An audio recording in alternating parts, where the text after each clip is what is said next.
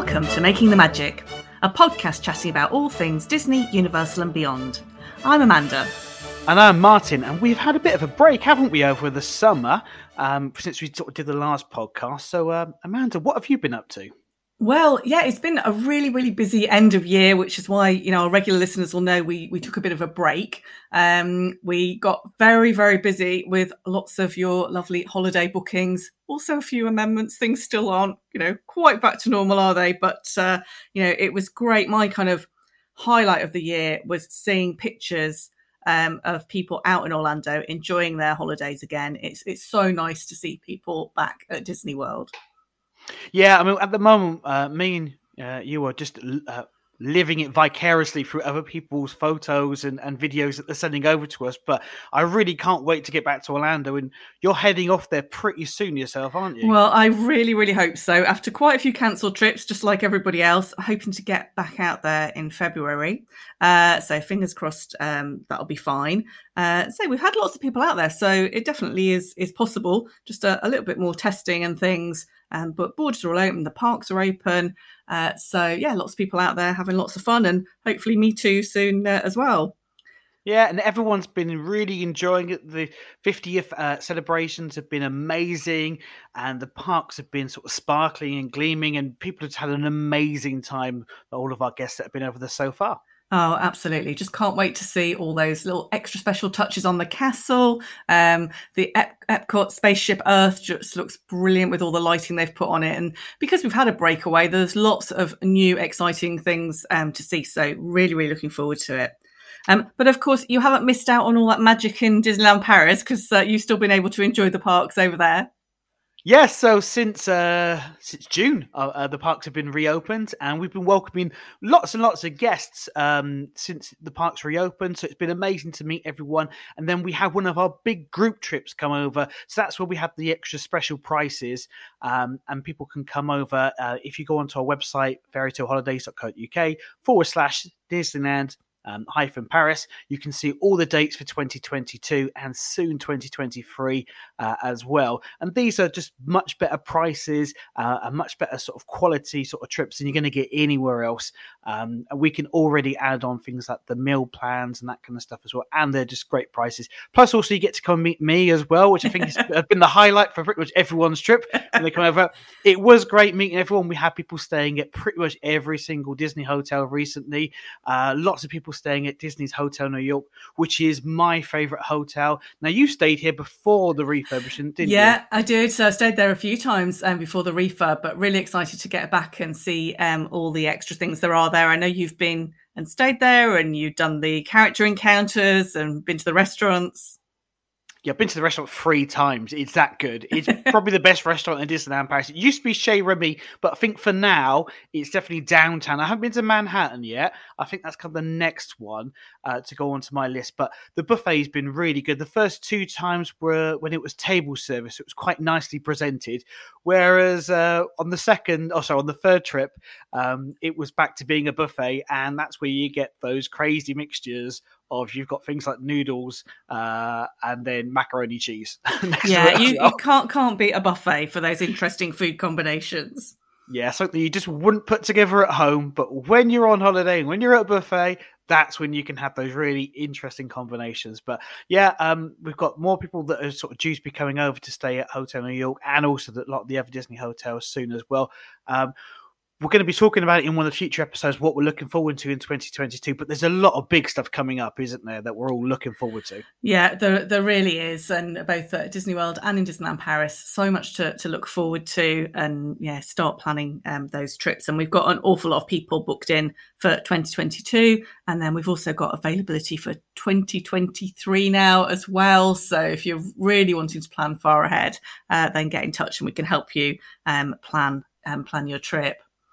Another one of my highlights for sort of last summer was going on one of the staycation Disney cruises. Not being able to get over to Orlando and missing so much that Disney magic. It was just incredible to step on board the Disney magic. Yeah, I was looking at your photos and the photos of all of our guests as well, and the videos that people were sending across, and it looked absolutely amazing.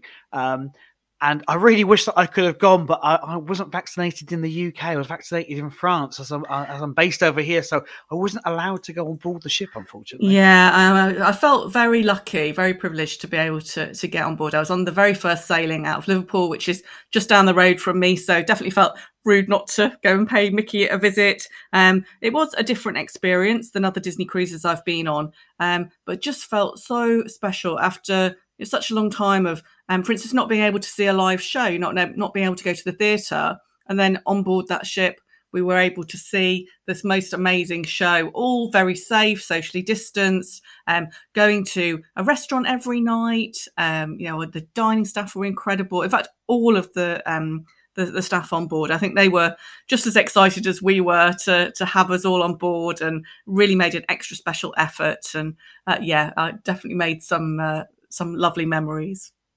If Mickey is going to come and pay a visit to Liverpool, which he doesn't do very often, no. I think it's rude not to go and go on board and go and see him. But you had really good weather as well, didn't you? Yeah, it was. We were so lucky. It was the most amazing weather. I mean, so it was only a 3-night cruise. Going out of Liverpool, just sailed around pretty much the Irish Sea, but you could have been in the Caribbean. The weather was so beautiful.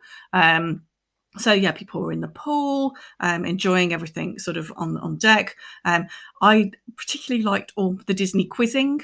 There were some very, very knowledgeable Disney people on that cruise. So we did win one quiz. I got a very nice Mickey medallion for, we had to get full marks to win though. There was some very, very obscure Disney trivia questions, which lots of people did know the answers to.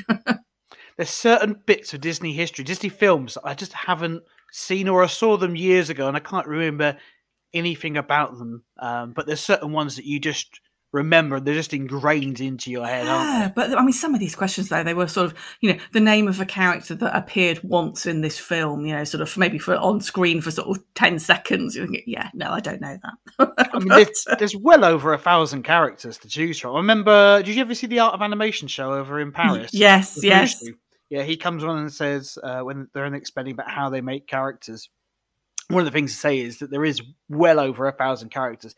And that was sort of 20 odd years ago that film came out. So there's got to be a lot more now, isn't there? Yeah, absolutely. I mean, another of the highlights on that cruise was we got to see Black Widow, which had only just come out at the cinema. And on the Disney cruise ships, they do premiere the Disney films. They're allowed to do that when they're out at sea.